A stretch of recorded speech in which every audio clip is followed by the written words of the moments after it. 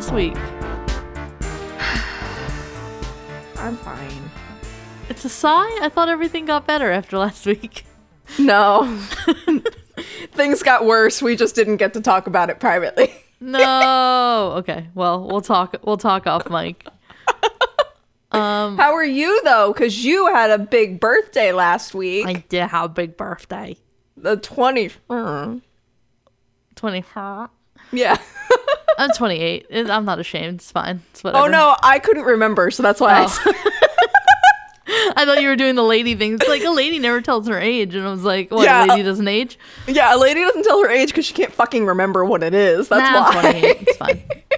It's really fun to quiz my dad to find out how old I am. Because Oh, I've been 23 for years. yeah, I've been like 12 for years. But we have our names and birth dates like tattooed on his arm. So every single time I'm like, Dad, how old am I? Don't look at your arm. Yeah, I think I talked about that we used that as my ID for a bar once. Brilliant. But I can't believe they let it be a thing. I fine. still can't. I love it. it's great. But yeah, my birthday was all right. As best as it can be during quarantine. I mean, whatever. Yeah. And now I'm back here with you, the best birthday gift. You're my present this year. Oh, wait, I wanted to mention one thing that we didn't mention for like the past couple of weeks that I totally forgot about. So Uh-oh. Caitlin and I got a very amazing email, very short, very amazing email from... Oh, I didn't know we were talking about this. That's why. I'm not going to say who it was, but it's from a family member of a victim we talked about on the podcast. Mm-hmm. And we got this email, and immediately, like, my eyes started welling up because whether it was a good chills. email, whether it was a good email or a bad email, I was like, holy shit, holy shit, holy shit. So this person liked the episode that we did and liked the service we did to the person who we were talking about. So it made my heart happy. It was incredible, and it just reaffirmed everything that we wanted to do with this podcast, which is basically bringing awareness to the victims of some of these crimes, not really glorifying the monsters that we're talking about, but talking about these victims and their incredible stories. And we hope that if there's any other family members or survivors that we have talked about on the podcast, that they feel the same, and hopefully we're doing everybody some justice. Yeah. And it also, I will say, is one of the main things that got us through Spooktober, I think. Because it did happen dead in the middle of Spooktober, and we were like, this is what we needed. Yes. But also, I do want to also mention just how funny I think it is, at least, that you messaged me and were like, did you check our email? And I was like, God damn it, what did somebody say now? Because I was so ready for the hate mail. Yeah. I was so ready, and it just, it was so much better than that. Like, and it could have been hate mail, and I still would have been happy. If you don't host a damn. podcast, you don't know the toss up every single time you get an email. But if you like us, email us, because we need the approval. We're we need desperate the for adrenaline. attention. Yes. We're like Tinkerbell. We die without applause. Well, to get those loving emails, we have to provide the people with some quality content. So, All right, well then let's kick off the podcast that Marty calls 5 out of 10 not terrible to listen to, or whatever the fuck that was. I don't know. If you don't like the podcast, just don't listen. It's fine. And sometimes fine. you I just cough thought it during was an episode so when funny. you're sick.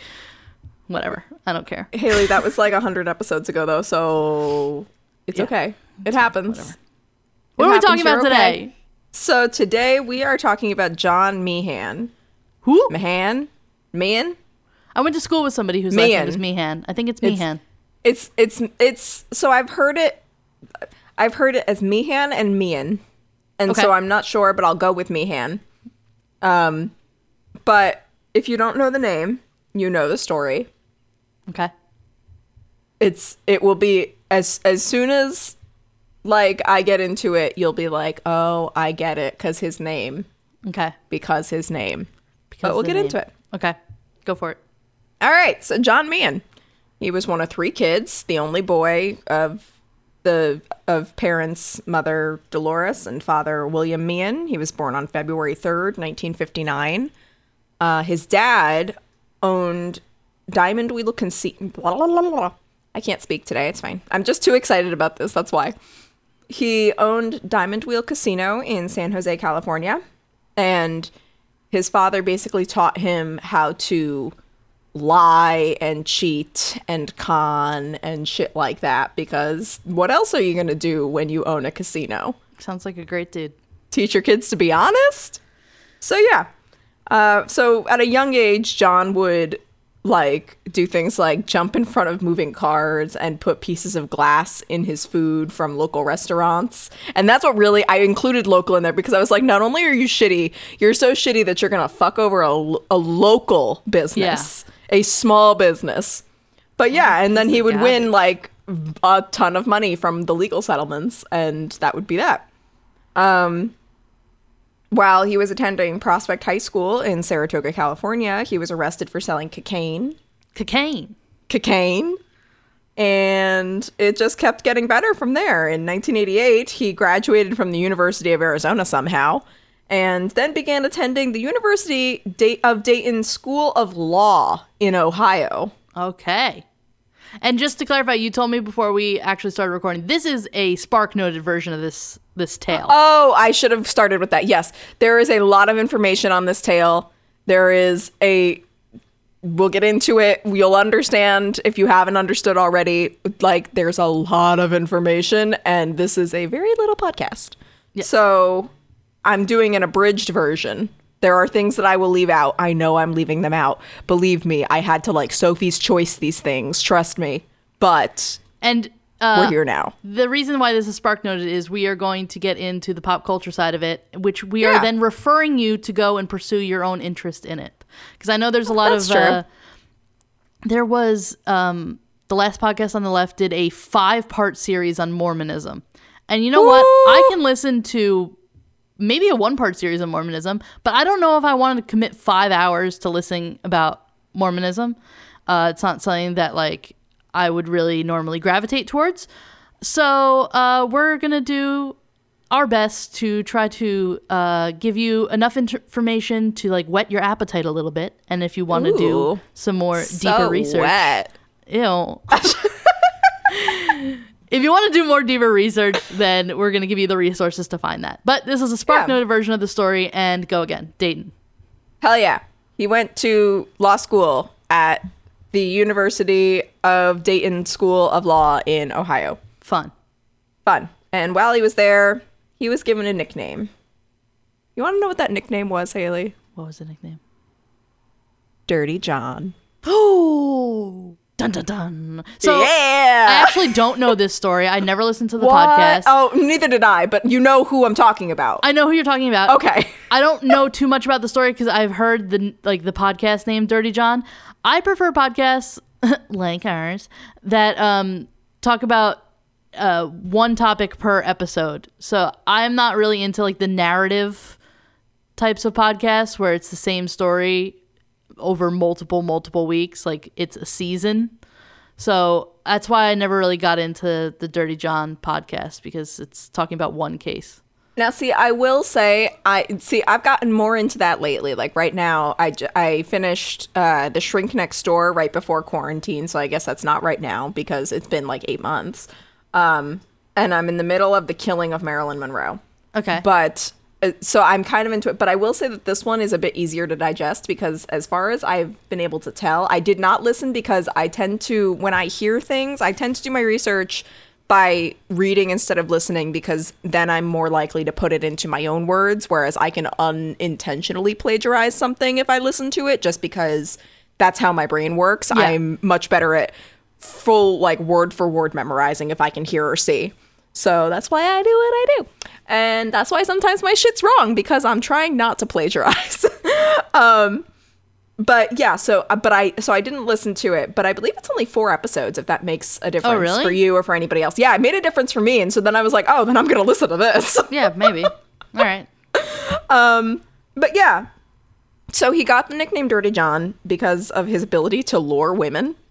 And a former classmate Kevin Horan told the LA Times, quote, "He was basically this strange lone wolf guy that did all kinds of scandalous type things, and it wasn't just with women. That guy, you can't trust him for nothing. He's rotten top to bottom," end quote. Sounds like just a stand-up guy. And the perfect lead-in.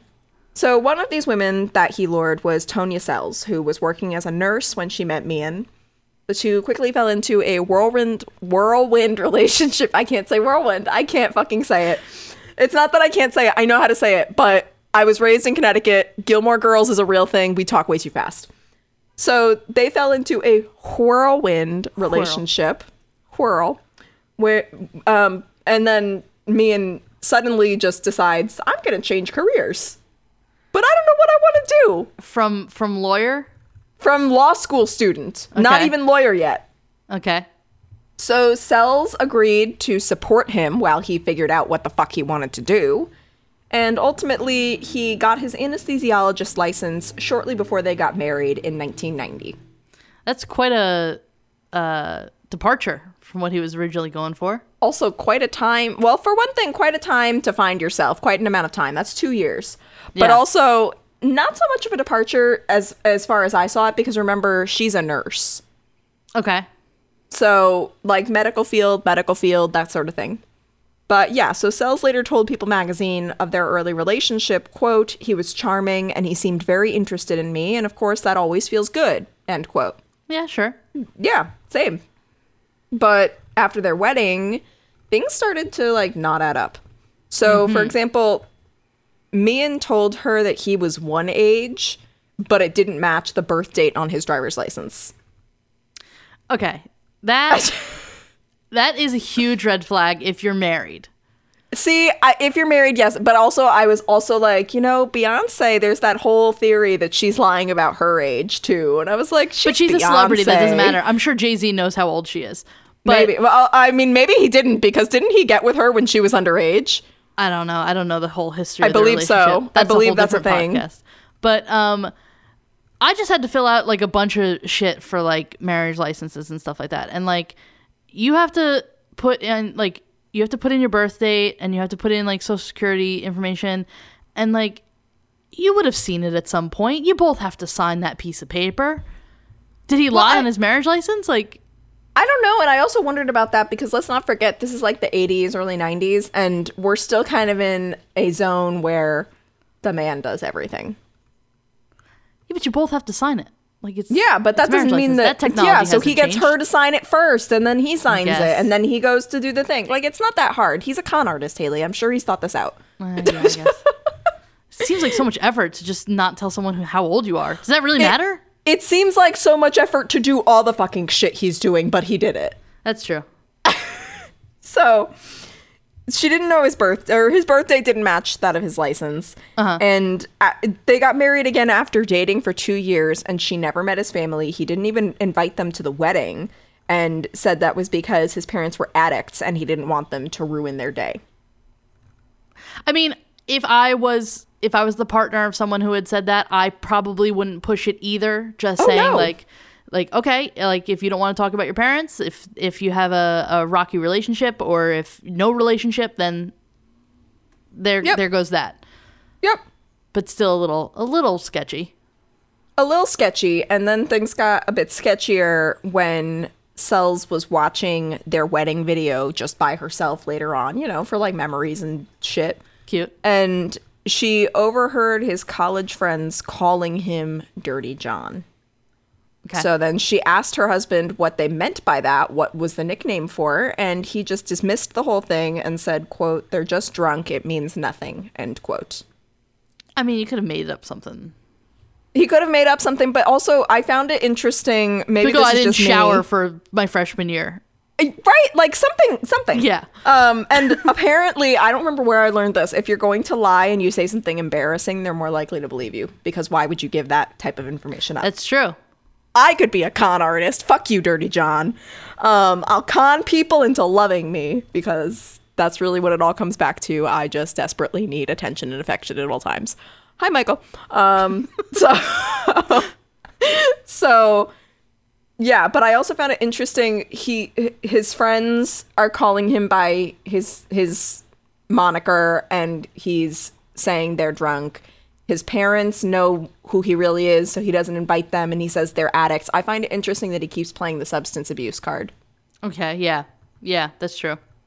But regardless, they remained married for 10 years. They had 2 daughters. And then in 2000, Meehan told Sells that he wanted a divorce. Just point blank. And in some articles I read, allegedly he had a child with another, or had gotten another woman pregnant, and that's why he wanted a divorce, but I could not find confirmation of that. And again, I don't listen to these things because then I end up saying them verbatim and I could get in a lot of trouble. So regardless, he goes, I want a divorce, and basically you will be the single mother of our children. I want no part of this. Ew. So yeah. So then Sells kind of panics and begins digging and uncovers the contact information of her estranged mother-in-law, Dolores. And her husband had said to her many times, like, do not contact my parents. Do not contact my parents. Like, they're terrible people. They're addicts, blah, blah, blah, blah, blah. Okay. Like, don't get in touch with my parents. But she's like, you know what? We're getting a divorce. Fuck it. I'm going to call his mom. Yeah. And Sells later told People magazine that she called Dolores and said, quote, this is Tonya. I'm married to your son, John. His mom, was totally quiet. And then she said, quote, oh, Tonya, I knew you would call me one day, end quote. Oh, that's so sketchy. Oh, it gets worse. Because this is all still from Sells's point of view. Yeah. That just led to the whole conversation that he's changed his age, he altered his name, he's been arrested before, he's been lying and cheating and messing around with other women his whole life, end quote. Sells, basically from this conversation with his mother, learned that Meehan was an expert at hiding the secrets of his past, and that this also included that arrest for cocaine trafficking in California. She didn't know about that either. Yeah. But the lies didn't stop there. Why would they? Yeah, of course, why would they? In late 2001, they're still they're not fully divorced yet. And Sells discovers Meehan's scam of stealing narcotics from the hospital that he worked at after finding the drugs were hidden in their home. And so he was stealing the drugs. I'm trying to remember. It wasn't Klonopin, but it was some other kind of narcotic. Yeah. And he was stealing them from patients. He was stealing them from the pharmacy. It was a full operation, and he was selling them. Oh, Jesus. So she I'm talking, that's what I'm saying. This isn't a couple pills here and there. He's got a whole thing going. Yeah. So she warned him that she was going to report him if he didn't stop. And it was at that point that Meehan began to show his true colors, because again, she knew all this information from his mom, but he had not given any indication that he was who he was. Yeah. So Sells later told Inside Edition, quote, he started threatening me. He was going to kill me, harm me, or have someone take care of it for him, end quote. So finally, sick of the abuse and of just living in fear, she went to the police in early 2002, and according to the Dayton Daily News, they searched the house and found a loaded gun and 45 empty containers for 6 different prescription medications. That's a lot of fucking drugs. Even if they give, very often pharmacies will give a 90-day supply. Even if they were just giving a 30-day supply, 45 empty containers. Yeah. 45 empty containers, over 1,300 pills if they were each a 30-day supply. So minimum? It's ridiculous. So again, that's a lot of fucking pills, my friends. So he was charged with felony drug theft, and he pleaded guilty, and then promptly fled the state and went to Michigan, where that's what you do. You just do that. And police obviously found him. But when they did, he was passed out in a hotel surrounded by drug vials. So, according to LA Times journalist and host of the podcast Dirty John, Christopher Goffard, quote, the ambulance was rushing him to the hospital when he unbuckled his restraints, grabbed the drug kit, and jumped into the road. He fled into a nearby JCPenney, scrambled atop a cargo elevator and into the shaft, and kicked a cop in the face. Jesus Christ. We're not even done. They finally handcuffed him when he tumbled to the ground, covered in grease, and knocked himself unconscious, end quote. Wow. Yes. All right.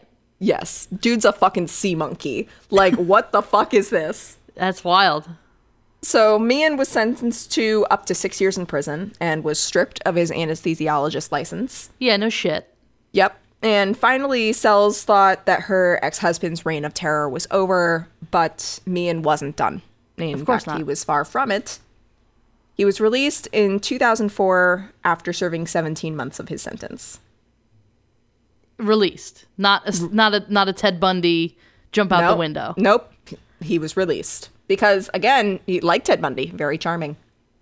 And white guy. I could see him getting released, and white guy. And his name is fucking John, of course. Yeah. Like, not just a white guy. Like, he's like a Steve or a Bob. Like, I mean, it just dime a dozen. So then, fast forward, in 2013, a rich writer from Laguna Beach, California, was in the hospital recovering after brain surgery. And by this time, Meehan had also returned to California, and that is when she met him, when she woke up, and there he was, right in front of her bed, and he falsely introduced himself to her as her anesthesiologist. Okay. So police investigator Julia Bowman later told People magazine, quote, "She wakes up to see a man in scrubs at her bedside, and he gives her his phone number and says, if you have any issues following your surgery, give me a call," end quote. Mm-hmm. Bowman also said to People, quote, "He has a type. He would meet as many women as possible and then find the one that is the wealthiest and then attach to that person," end quote. Mm-hmm. So Bowman said that the two soon got into a relationship. She did contact him. And at that point, Meehan, quote, "convinced her to wire him all of her money in 2 separate bank accounts that totaled almost $40 million. And he told her to do this so that she could safely hide the money away from her estranged husband." Why are you trusting your anesthesiologist for this? Because he's not her anesthesiologist anymore. He's her boyfriend that happens to be an anesthesiologist. This is stupid. How long it can have you been happen on dating? Grey's Anatomy. It can happen to her. I've been with Elliot for 12 years. If he told me to wire all my money in one place, I'd tell him to go fuck. Like, no. See, I'm gullible, so I would do it. No.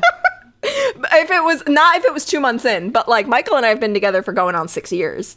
Yeah. And if he told me tomorrow, like, hey, put all of your money into my account, I'd be like, okay. If any one person tells you to put your money somewhere, please call me. Yeah, that's probably best. I'd be like, you dumb bitch. I should make you a conservator on my accounts. Yeah. Oh, so now this is a heads up for anybody. Emails. Yeah. No matter who it is, don't fucking wire your money everywhere. Especially you don't know this motherfucker. But she feels like she does. It's been Whatever. so short a time, yet it feels like she's known him forever. It's your life and everything, but... And I'm not making fun of her. I'm making fun of the trope. Yeah. I mean, and like... Love not at first sight is bullshit. I'm sorry. Not victim blaming. I have had family She's been members... manipulated. Yes, I've had family members that have been manipulated by somebody they dated. Yeah. Lost a lot. Not even somebody they dated. My grandma got fucked over by Madoff. Yeah. Like, Madoff. Yeah, it's fucked up. But, like, after hearing all of these stories, it just makes me so much more wary about stuff like that. Yeah.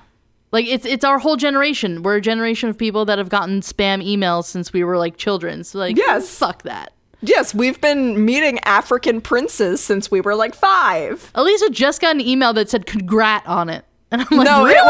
it wasn't even congrat. It was congrat, and then it was like, you have been accepted. And it was for like a gift card to Costco. And I was like, and congratulations, you've been accepted. And received was spelled wrong. Yeah. It's bad. It's just bad. These people, they gotta. But it sucks when it's from someone you think you know. Yeah. No, I have a well, we're not really, it's not that we're not friends anymore. We just don't see each other anymore. But, she was dating Michael's roommate at the time, and her relative, I don't remember who, got a phone call saying it was their like son or their grandson or something, and that this person had them hostage, and they knew the kid's name, they knew his like address, his phone number, I know somebody that got scammed by that too. Yeah, and the whole scam, for those who don't know and who want to like protect themselves, so they call and they say to you like, I have this person, they have somebody that sounds like your relative yelling in the background and saying like, please give him what he wants, they're gonna hurt me, blah blah blah. And so then they say like they will kill them, they will harm them, they will do whatever if you don't send them like X amount of dollars. And it sounds so real, and they've like tapped into, like at times, like I think that's what happened with this one at least, they like tapped into the actual person's phone, so like it wasn't, it looked so real on paper. This and wasn't like what? a stupid person, not that you're stupid if you fall for this, but like it wasn't like a case of like, oh, I feel so stupid after the fact. Like they did everything. It was like an Oscar-winning production of a scam. Yeah. And you know how like when you were a little kid and you had the Stranger Danger assembly and you were JJ Bittenbinder. You're supposed to make like a code word with your parents and like have like a whole thing set up with your family. We didn't have a code. We had a phrase. Yeah, exactly. It was Caitlin, you're a disappointment. Everyone pause the podcast right now and call your grandparents, because you got to make like a code. It's like if somebody's calling you and telling you that like I'm that's a good idea. I'm like in their custody or like I'm in trouble or something, here's the code word for this. Yeah. This is the only way that you will give up your money, because like poor grandparents are getting swindled out of fucked like over. thousands of dollars. It's fucked up. Hundreds of thousands in the case of my grandmother. Yeah, that's so fucked up. Like she lost her entire life savings, which was a fuck lot of money. Yeah. But yeah. So now that we're off that tangent, it's just watch your money. Watch your money. But don't give it to this somebody. This is a financial podcast. And this is millions of dollars. It's not like like $40 million. It's not like a couple thousand or something. Don't wire it to somebody you've only just met. Like, yeah. Ooh. Yeah. But yeah. So he said this to her, and before he could even get a hold of the money, she then started to be like, is this a red flag? And kind of had questions and concerns, and just basically brought it up with a friend of hers and was like, does this sound right to you? And so talk about it with people before you actually do it. And that friend then Googled Meehan and found, quote, all these women who were trying to warn other women that he had extorted them and stalked them, end quote. So at that point, she puts a stop payment or whatever it is on the transfer. They contact the police, and the police confront Meehan, and he says, so according to Bowman, he was, quote, able to dismiss every allegation. This was just a bad breakup, or she's jealous of me, end quote, whatever it was. You can get away with that, I think, one time. But if there's like 4, 5, 6 women saying the exact same thing, how is that? Well, for one thing, because he kept using different names, that was hinted at early in the thing. I know, that's a red flag in itself. Yeah, but like, I mean, these are the police. He is a white man. Are they going to do a lot of digging? Like, they're not going to go through his car looking for weed. He's too white for that. I guess. So he had already spent at this point $30,000 of the money he was expecting. And when he learned the transfer had been canceled, he just flew into a fucking rage. So he alienated his victim from her family and also sent them naked photos of her and just hit her with just a fucking barrage of threats and demands and stalked her and was just really fucking horrific. Yeah. So when the police finally intervened to arrest him, Meehan was found driving a car he had extorted from another woman. Oh my God. And living in a dilapidated RV that he had conned from a third woman. And investigators searched the RV and found a backpack containing a revolver, ammunition, binoculars, duct tape, zip ties, a GPS, and cyanide capsules hidden in the freezer.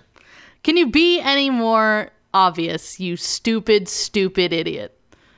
In the freezer.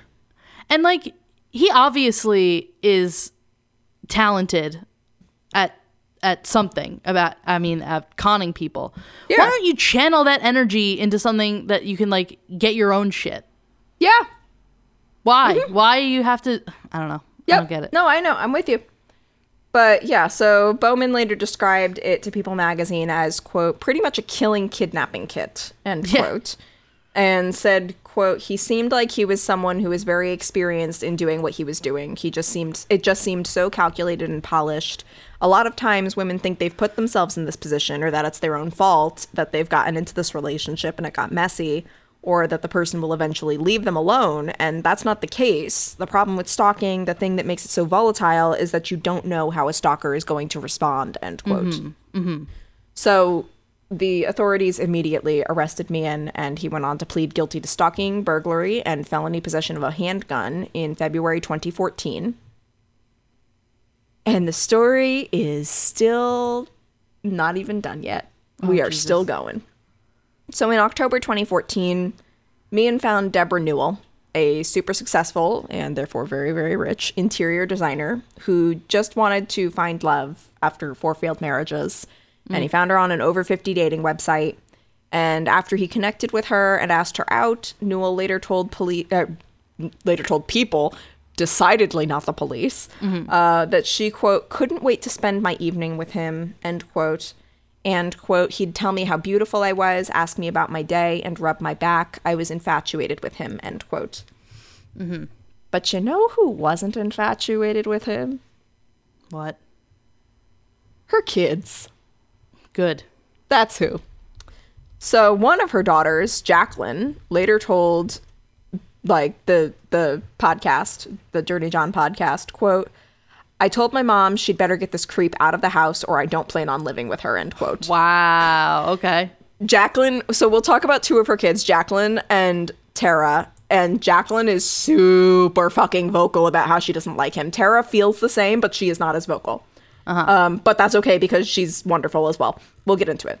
So the kids were especially suspicious of Meehan's story that he was an anesthesiologist, okay, who had just returned to Southern California, okay, after spending a year volunteering in Iraq, okay, with Doctors Without Borders.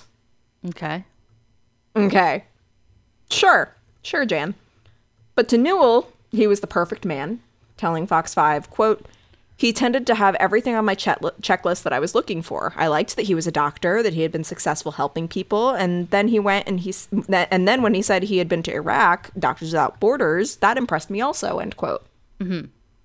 Her kids are meanwhile like, have you not heard Doctors Without Borders used like every movie script, soap opera, TV show? Like, there are other charities, you know, that provide medical care, but Doctors Without Borders is the one that everybody uses. But yeah, so Tara, Newell's daughter, told Inside Edition that her sister and she wondered, quote, why is he saying he is an anesthesiologist, but he is just playing video games all day, end quote.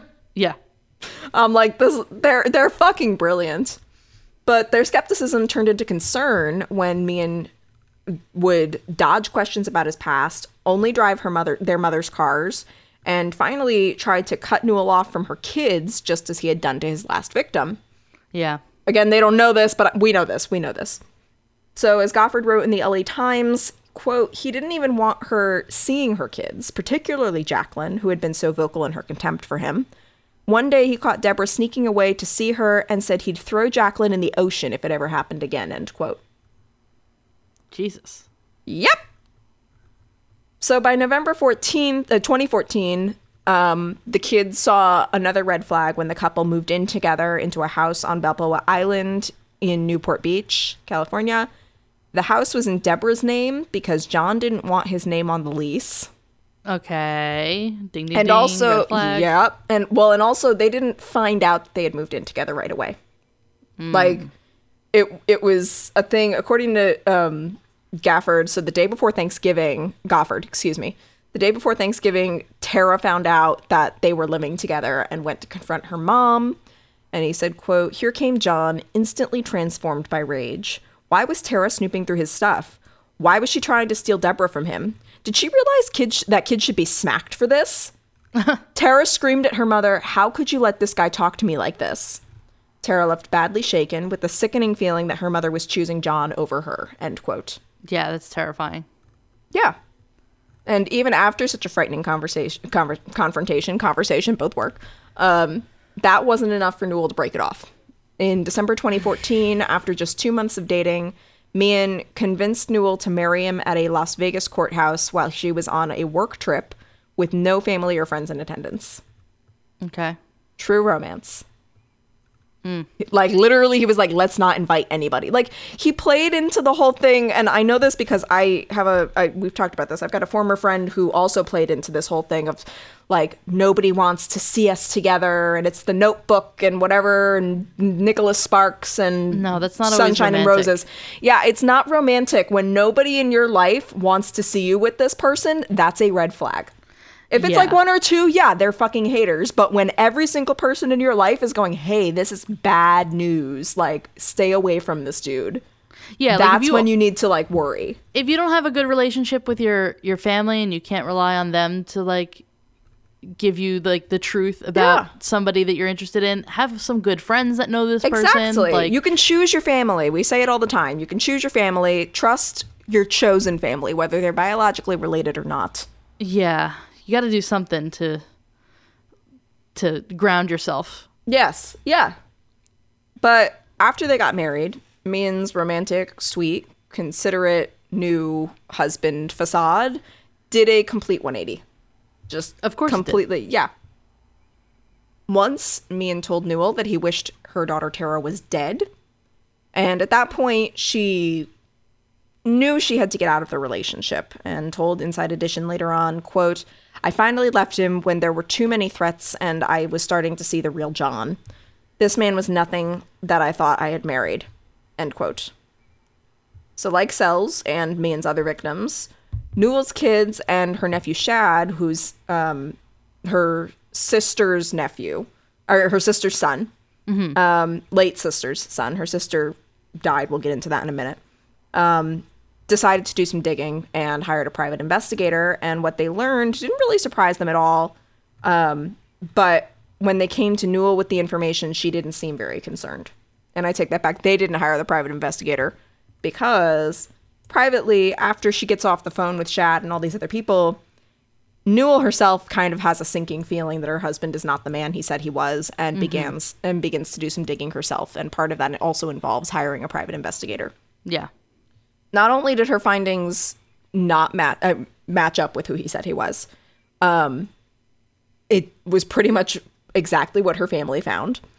And she made even more discoveries. Not only had Meehan never attended medical school, but he also had served time in both California and Michigan for felonies such as stealing narcotics from hospitals where he worked as a nurse or as an anesthesiologist, and conning and terrorizing multiple lonely women looking for love, many of whom he'd met online.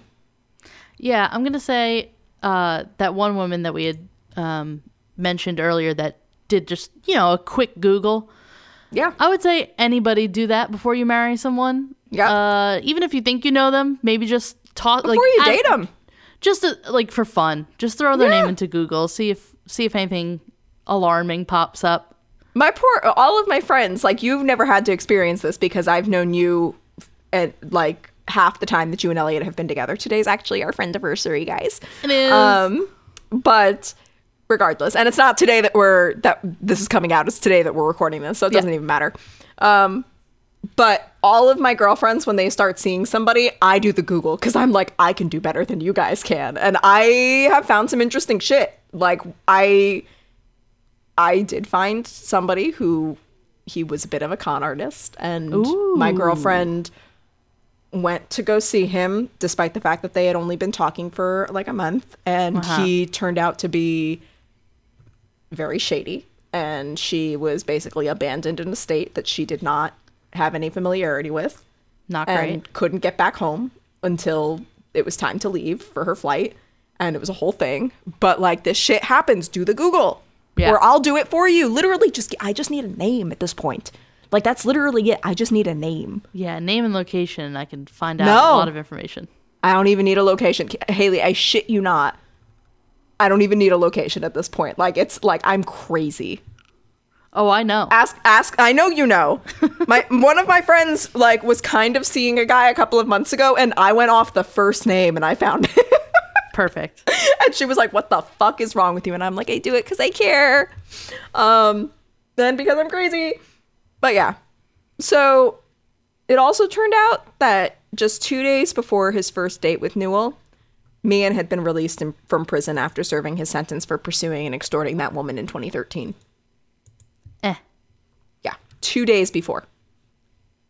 Newell also discovered that he had earned a nickname while at law school, Dirty John. According to Goffard, quote, by the time they married in December 2014, 3 separate women around Southern California had standing restraining orders against him. In recent years, at least 3 others had requested them, end quote.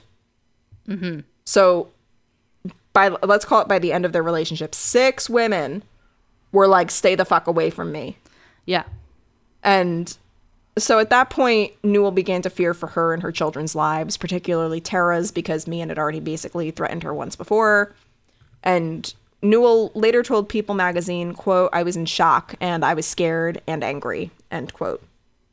Tara was understandably concerned as well, telling Inside Edition, quote, I had knives taped around the house and in places where he wouldn't find them, end quote. Jesus. Yeah. Newell, meanwhile, although she was encouraged to get a gun for her own protection and to defend herself, she was vehemently opposed to firearms because Shad's mother, her sister Cindy, was actually murdered by her husband Billy in 1984. Oh, wow. Yeah. Yeah.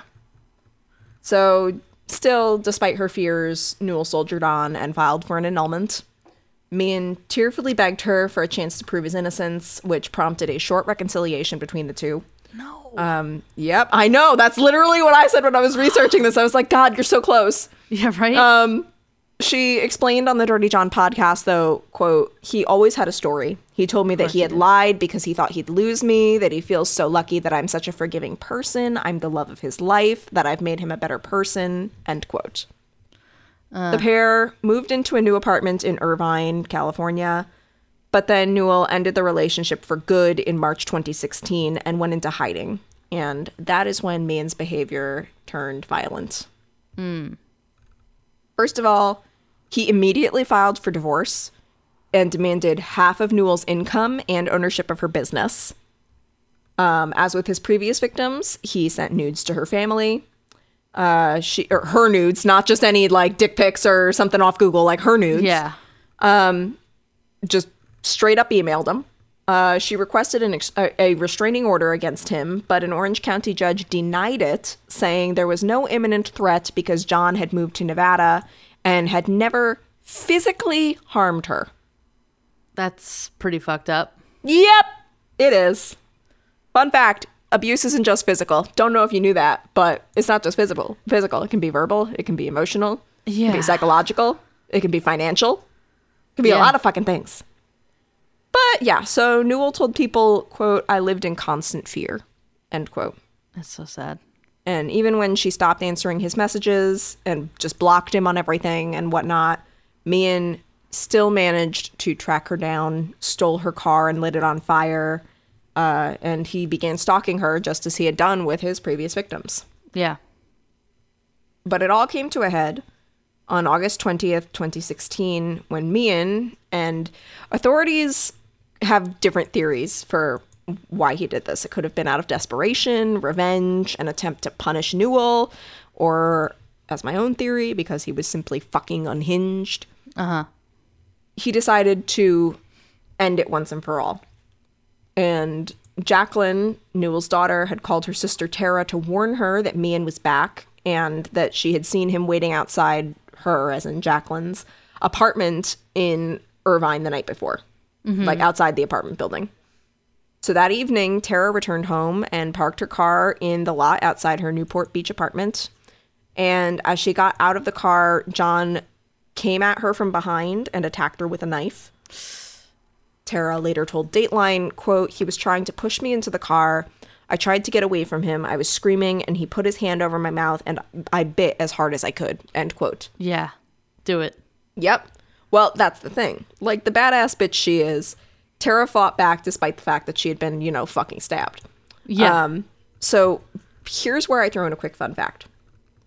According to the articles that Goffard wrote about the case, which the articles and all of his research and everything is what he based his show on. Tara and her boyfriend were like Walking Dead super fans. Oh, yeah?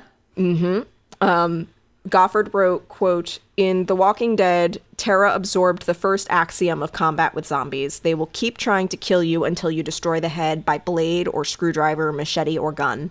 That's true. She regarded the show as a fount of survival tricks. When a favorite character extricated himself from a bad spot by biting into an attacker's jugular, she thought, "My teeth are a weapon." More than techniques, she said, she took a certain mindset from the show. Kill or be killed, end quote. Yeah. So basically, all that binge watching worked in her favor, and her self-defense skills went into overdrive, and all the stuff that she learned from The Walking Dead, she used. That's incredible. She was wearing these like heavy rain boots and was able to use them to kick the knife out of Mian's hand. She grabs the weapon and she stabs him 13 times in the chest and the forehead and once in the eye. Oh my God. She went for the head. Yes, she went for the head, as you should. Incredible. She later told Fox 5, quote, "I just started stabbing him. I started to push him off me, and then I got him right there in the right here, shoulder. And I also got the last one in his eye, and the last one I kind of did give a second thought. I was like, I don't want him to get back up. I don't want him to try to hurt me again. If he gets back up, he's going to kill me." End quote. So Jesus. She stabs the fuck out of him, zombie style. 911 is called, and while she's waiting, a neighbor is wrapping her wound in a beach towel, and she's calling her mother saying, quote, "I'm really, really sorry. I think I killed your husband," end quote. Like, she's in shock. Yeah, but also she's clearly in shock, but also, like, clearly. She's still thinking, like, Mom? I think I killed your husband. Yeah. But she hadn't killed her husband because the not. paramedics administered CPR, and they were able to get a pulse and revive Mian. He was, however, hospitalized as a result of his injuries, and 4 days later, on August 24th, 2016, he passed away at the age of 57. He had been declared brain dead, and his sister Karen made the decision to take him off life support. But also, how fucking beautifully ironic is that he gets killed by a woman after he's terrorized women for so long. Yeah. Like, oh, I love it. All you have to do is not be a piece of shit, dude. Seriously, it's not hard. I promise you. Like, I mean, sometimes it's a little difficult, I will say. Like, sometimes I have to, like, make a solid decision within myself to be like, be nice. Yeah. But I do it. I'm still here. You have the power within yourself to be able to be nice. He is such a broken and it's what he husk learned. of a person. Yeah, it's all he knows. Yeah. So his body was cremated and no memorial service was held, and fuck him. But yeah, so for those who are still with us, getting into the pop culture side of things. So if you don't know, Dirty John, obviously Christopher Goffard wrote the podcast. He's a Pulitzer Prize nominated journalist for the LA Times, and the podcast was produced in conjunction with the LA Times. So Goffard first learned about Mian when he heard the authorities were investigating a possible murder in Newport Beach, California. And so from that moment, he was in. Okay. Yeah.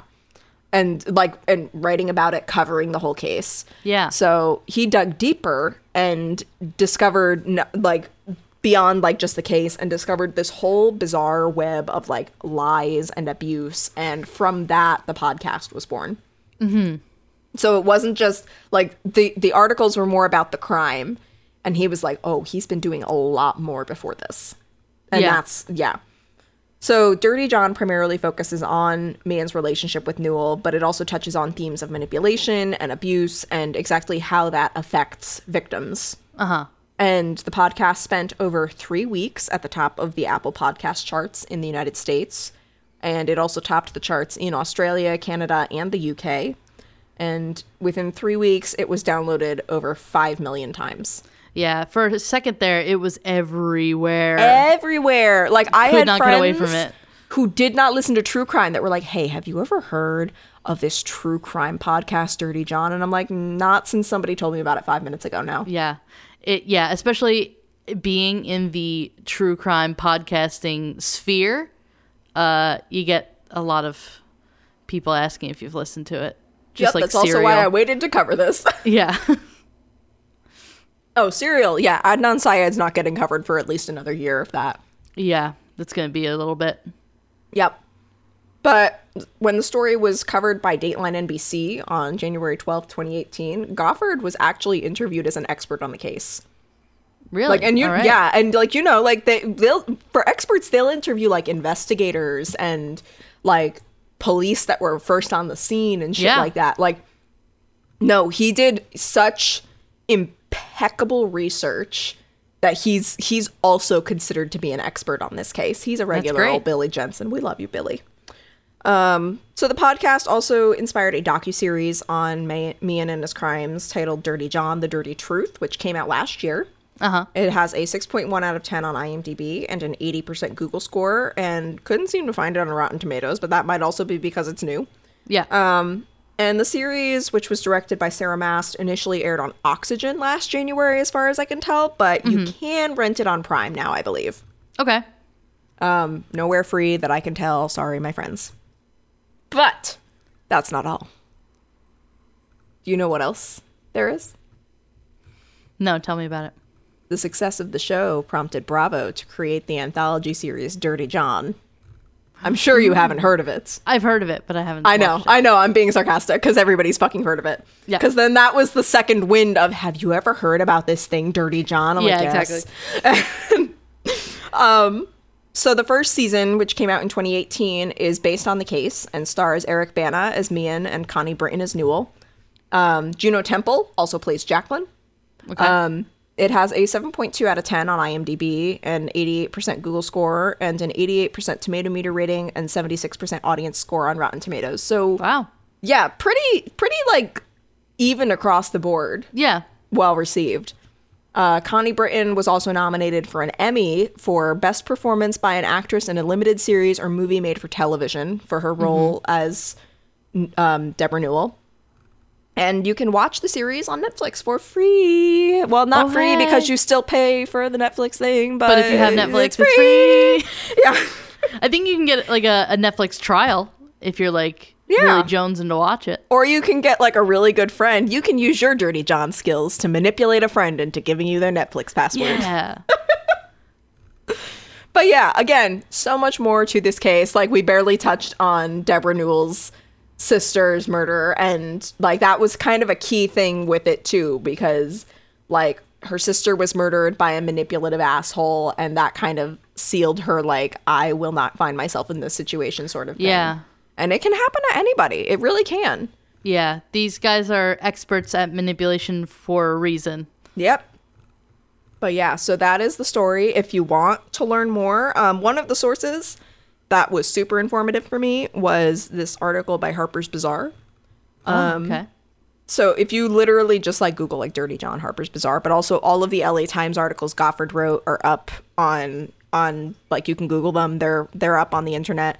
And then the podcast, it's been, like I said, I've quoted from Inside Edition and Dateline, and like it's been all over the place. Like, and the podcast, I'm pretty sure you can get on any streaming service. It's not like exclusive to one. Can't imagine. So it was created with Wondery, but we're not going to talk about them because of the whole thing. Yeah, that whole thing. I forgot about that. Yeah, but there's Wondery podcasts. I use Spotify, but there's Wondery podcasts on Spotify, so I have to imagine it's on Spotify, iTunes, all those places. Yeah, it's literally like, if you can't find it, then just come to us and we'll find it for you. Like it's everywhere, and it like, oh, and I actually just looked, and now there's a podcast for the second season of Dirty John, which just came out relatively recently, because that's when I got another hit of friend going, have you heard about